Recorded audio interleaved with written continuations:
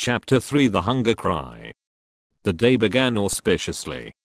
They had lost no dogs during the night, and they swung out upon the trail, and into the silence, the darkness, and the cold with spirits that were fairly light. Bill seemed to have forgotten his forebodings of the previous night, and even waxed facetious with the dogs when, at midday, they overturned the sled on a bad piece of trail. It was an awkward mix-up. The sled was upside down and jammed between a tree trunk and a huge rock, and they were forced to unharness the dogs in order to straighten out the tangle. The two men were bent over the sled and trying to right it when Henry observed One Ear sidling away. "Here, you, One Ear," he cried, straightening up and turning around on the dog. But One Ear broke into a run across the snow, his traces trailing behind him. And there, out in the snow of their backtrack, was the she-wolf waiting for him. As he neared her, he became suddenly cautious. He slowed down to an alert and mincing walk and then stopped. He regarded her carefully and dubiously, yet decisively. She seemed to smile at him, showing her teeth in an ingratiating, rather than a menacing way. She moved toward him a few steps, playfully, and then halted. One Ear drew near to her, still alert and cautious, his tail and ears in the air, his head held high. He tried to sniff noses with her, but she retreated playfully and coyly. Every advance on his part was accompanied by a corresponding retreat on her part. Step by step she was luring him away from the security of his human companionship. Once, as though a warning had in vague ways flitted through his intelligence, he turned his head and looked back at the overturned sled, at his teammates, and at the two men who were calling to him. But whatever idea was forming in his mind was dissipated by the she-wolf, who advanced upon him, sniffed noses with him for a fleeting instant, and then resumed her coy retreat before his renewed advances. In the meantime, Bill had bethought himself of the rifle. But it was jammed beneath the overturned sled, and by the time Henry had helped him to right the load, One Ear and the she-wolf were too close together, and the distance too great to risk a shot. Too late One Ear learned his mistake. Before they saw the cause, the two men saw him turn and start to run back toward them. Then, approaching at right angles to the trail and cutting off his retreat, they saw a dozen wolves, lean and gray, bounding across the snow. On the instant, the she-wolf's coyness and playfulness disappeared. With a snarl she sprang upon One Ear. He thrust her off with his shoulder, and, his retreat cut off and still intent on regaining the sled, he altered his course in an attempt to circle around to it. More wolves were appearing every moment and joining in the chase. The she-wolf was one leap behind One Ear and holding her own. "Where are you going?" Henry suddenly demanded, laying his hand on his partner's arm. Bill shook it off. "I won't stand it," he said. "They ain't going to get any more of our dogs, if I can help it." Gun in hand, he plunged into the underbrush that lined the side of the trail. His intention was apparent enough. Taking the sled as the center of the circle that One Ear was making, Bill planned to tap that circle at a point in advance of the pursuit. With his rifle, in the broad daylight, it might be possible for him to awe the wolves and save the dog. "Say, Bill," Henry called after him. "Be careful. Don't take no chances." Henry sat down on the sled and watched. There was nothing else for him to do. Bill had already gone from sight, but now and again, appearing and disappearing amongst the underbrush and the scattered clumps of spruce, could be seen One Ear. Henry judged his case to be hopeless. The dog was thoroughly alive to its danger, but it was running on the outer circle, while the wolf pack was running on the inner and shorter circle. It was vain to think of One Ear so outdistancing his pursuers as to be able to cut across their circle in advance of them and to regain the sled. The different lines were rapidly approaching a point. Somewhere out there in the snow, screened from his sight by trees and thickets, Henry knew that the wolf pack, One Ear, and Bill were coming together. All too quickly, far more quickly than he had expected, it happened. He heard a shot, then two shots, in rapid succession, and he knew that Bill's ammunition was gone. Then he heard a great outcry of snarls and yelps. He recognized one ear's yell of pain and terror, and he heard a wolf cry that bespoke a stricken animal. And that was all. The snarls ceased. The yelping died away. Silence settled down again over the lonely land. He sat for a long while upon the sled. There was no need for him to go and see what had happened. He knew it, as though it had taken place before his eyes. Once, he roused with a start, and hastily got the axe out from underneath the lashings. But for some time longer he sat and brooded, the two remaining dogs crouching and trembling at his feet. At last he arose in a weary manner, as though all the resilience had gone out of his body, and proceeded to fasten the dogs to the sled. He passed a rope over his shoulder, a mantrace, and pulled with the dogs. He did not go far. At the first hint of darkness he hastened to make a camp, and he saw to it that he had a generous supply of firewood. He fed the dogs, cooked and ate his supper, and made his bed close to the fire. But he was not destined to enjoy that bed. Before his eyes closed the wolves had drawn too near for safety. It no longer required an effort of the vision to see them. They were all about him and the fire, in a narrow circle, and he could see them plainly in the firelight, lying down, sitting up, crawling forward on their bellies, or slinking back and forth. They even slept. Here and there he could see one curled up in the snow like a dog, taking the sleep that was now denied himself. He kept the fire brightly blazing, for he knew that it alone intervened between the flesh of his body and their hungry fangs. His two dogs stayed close by him, one on either side, leaning against him for protection, crying and whimpering, and at times snarling desperately, when a wolf approached a little closer than usual.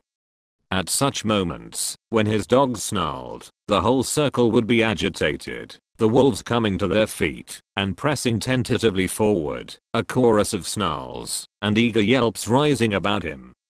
Then the circle would lie down again, and here and there a wolf would resume its broken nap. But this circle had a continuous tendency to draw in upon him.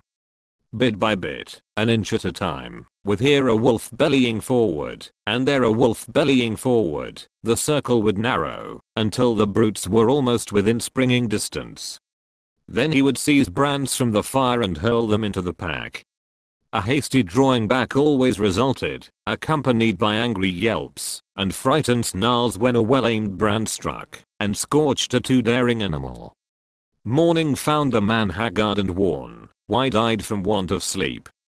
He cooked breakfast in the darkness, and at 9 o'clock, when, with the coming of daylight, the wolf pack drew back, he set about the task he had planned through the long hours of the night. Chopping down young saplings, he made them crossbars of a scaffold, by lashing them high up to the trunks of standing trees. Using the sled lashing for a heaving rope, and with the aid of the dogs, he hoisted the coffin to the top of the scaffold. They got Bill, and they may get me, but they'll sure never get you, young man, he said, addressing the dead body in its tree sepulcher. Then he took the trail, the lightened sled bounding along behind the willing dogs, for they too knew that safety lay open in the gaining of Fort McGurry. The wolves were now more open in their pursuit, trotting sedately behind, and ranging along on either side, their red tongues lolling out, their lean sides showing the undulating ribs with every movement. They were very lean, mere skin bags stretched over bony frames, with strings for muscles so lean that Henry found it in his mind to marvel that they still kept their feet and did not collapse forthright in the snow. He did not dare travel until dark. At midday, not only did the sun warm the southern horizon, but it even thrust its upper rim, pale and golden, above the skyline. He received it as a sign. The days were growing longer. The sun was returning. But scarcely had the cheer of its light departed, than he went into camp. There were still several hours of grey daylight and somber twilight, and he utilized them in chopping an enormous supply of firewood. With night came horror. Not only were the starving wolves growing bolder, but lack of sleep was telling upon Henry. He dozed despite himself, crouching by the fire, the blankets about his shoulders, the axe between his knees, and on either side a dog pressing close against him. He awoke once and saw in front of him, not a dozen feet away, a big grey wolf, one of the largest of the pack. And even as he looked, the brute deliberately stretched himself after the manner of a lazy dog, yawning full in his face, and looking upon him with a possessive eye, as if, in truth, he were merely a delayed meal that was soon to be eaten. This certitude was shown by the whole pack. Fully a score he could count, staring hungrily at him, or calmly sleeping in the snow. They reminded him of children gathered about a spread table and awaiting permission to begin to eat. And he was the food they were to eat. He wondered how and when the meal would begin. As he piled wood on the fire, he discovered an appreciation of his own body which he had never felt before. He watched his moving muscles and was interested in the cunning mechanism of his fingers.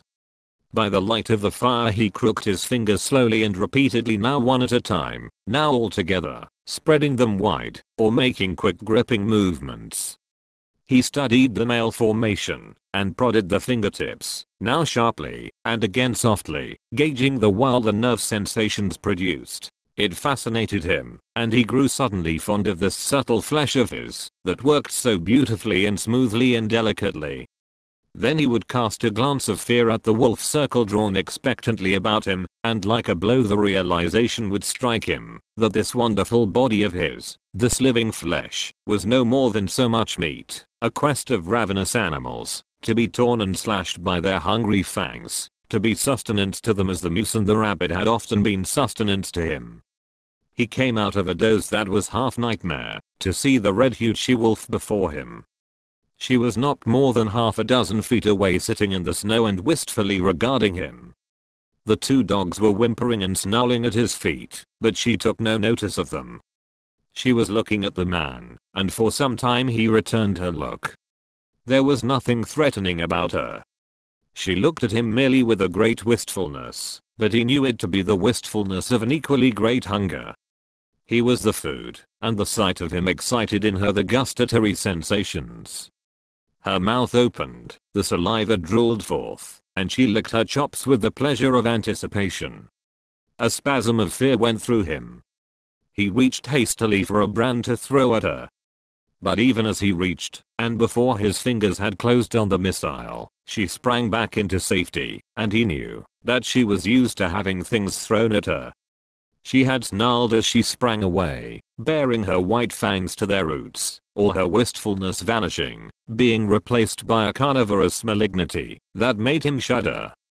He glanced at the hand that held the brand, noticing the cunning delicacy of the fingers that gripped it, how they adjusted themselves to all the inequalities of the surface, curling over and under, and about the rough wood, and one little finger, too close to the burning portion of the brand, sensitively and automatically writhing back from the hurtful heat to a cooler gripping place, and in the same instant he seemed to see a vision of those same sensitive and delicate fingers being crushed and torn by the white teeth of the she-wolf.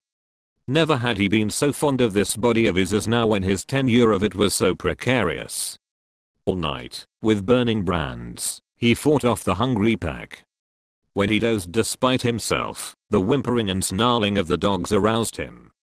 Morning came, but for the first time the light of day failed to scatter the wolves. The man waited in vain for them to go.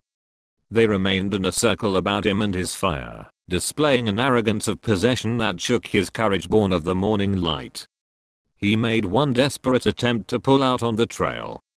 But the moment he left the protection of the fire, the boldest wolf leaped for him, but leaped short. He saved himself by springing back, the jaws snapping together a scant 6 inches from his thigh. The rest of the pack was now up and surging upon him, and a throwing of firebrands, right and left, was necessary to drive them back to a respectful distance.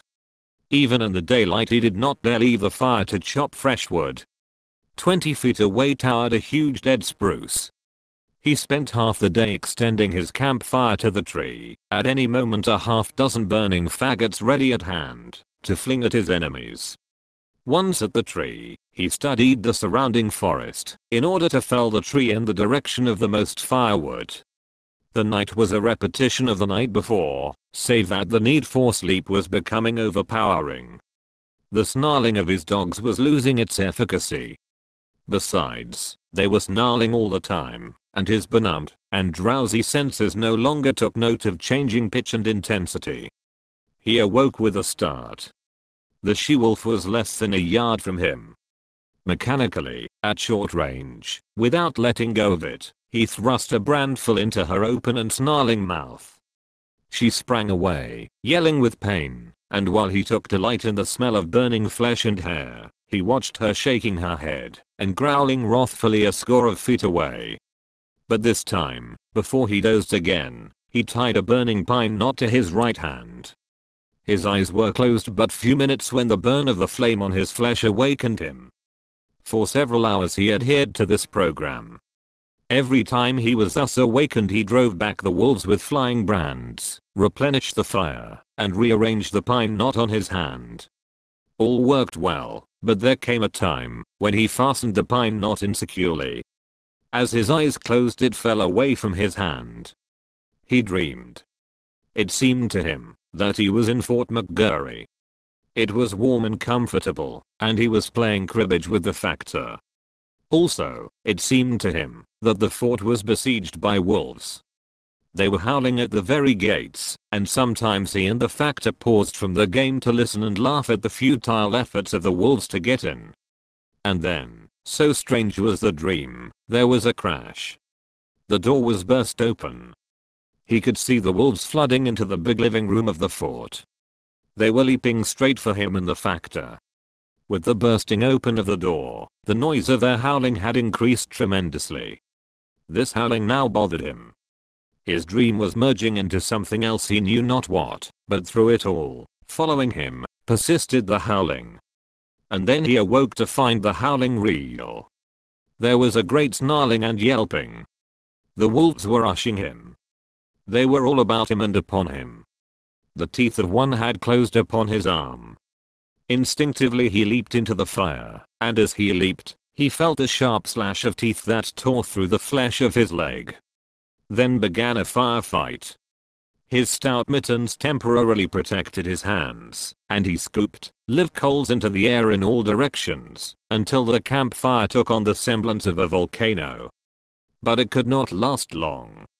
His face was blistering in the heat, his eyebrows and lashes were singed off, and the heat was becoming unbearable to his feet.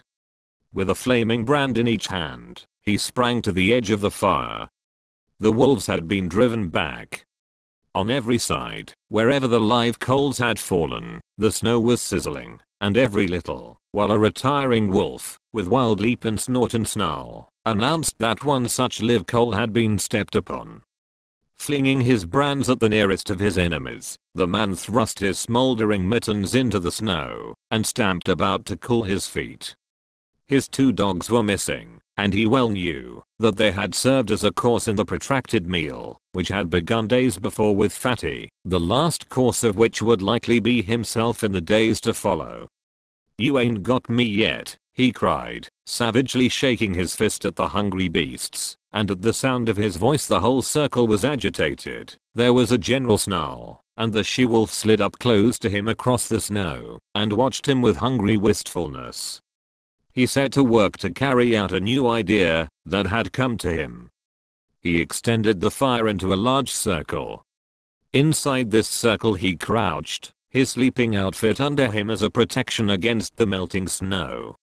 When he had thus disappeared within his shelter of flame, the whole pack came curiously to the rim of the fire to see what had become of him. Hitherto they had been denied access to the fire, and they now settled down in a close-drawn circle, like so many dogs, blinking and yawning and stretching their lean bodies in the unaccustomed warmth. Then the she-wolf sat down, pointed her nose at a star, and began to howl. One by one the wolves joined her, till the whole pack, on haunches, with noses pointed skyward, was howling its hunger cry. Dawn came, and daylight. The fire was burning low. The fuel had run out, and there was need to get more. The man attempted to step out of his circle of flame, but the wolves surged to meet him. Burning brands made them spring aside, but they no longer sprang back. In vain he strove to drive them back. As he gave up and stumbled inside his circle, a wolf leaped for him, missed, and landed with all 4 feet in the coals. It cried out with terror, at the same time snarling, and scrambled back to cool its paws in the snow. The man sat down on his blankets in a crouching position. His body leaned forward from the hips. His shoulders, relaxed and drooping, and his head on his knees, advertised that he had given up the struggle. Now and again he raised his head to note the dying down of the fire. The circle of flame and coals was breaking into segments with openings in between. These openings grew in size, the segments diminished. "I guess you can come and get me anytime," he mumbled. "Anyway, I'm going to sleep." Once he awakened, and in an opening in the circle, directly in front of him, he saw the she-wolf gazing at him. Again he awakened, a little later, though it seemed hours to him. A mysterious change had taken place, so mysterious a change, that he was shocked wider awake. Something had happened. He could not understand at first. Then he discovered it. The wolves were gone. Remained only the trampled snow, to show how closely they had pressed him. Sleep was welling up and gripping him again. His head was sinking down upon his knees when he roused with a sudden start. There were cries of men and churn of sleds, the creaking of harnesses, and the eager whimpering of straining dogs. 4 sleds pulled in from the riverbed to the camp among the trees. Half a dozen men were about the man who crouched in the center of the dying fire. They were shaking and prodding him into consciousness. He looked at them like a drunken man and maundered in strange sleepy speech. "Red she-wolf.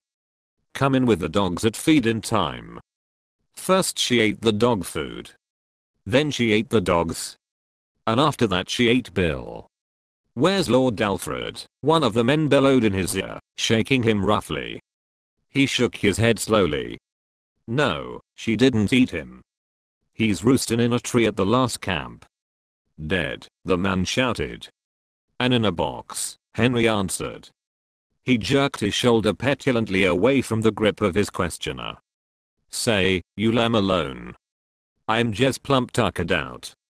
Good night, everybody." His eyes fluttered and went shut.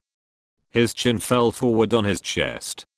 And even as they eased him down upon the blankets, his snores were rising on the frosty air. But there was another sound. Far and faint it was, in the remote distance, the cry of the hungry wolf pack as it took the trail of other meat than the man it had just missed.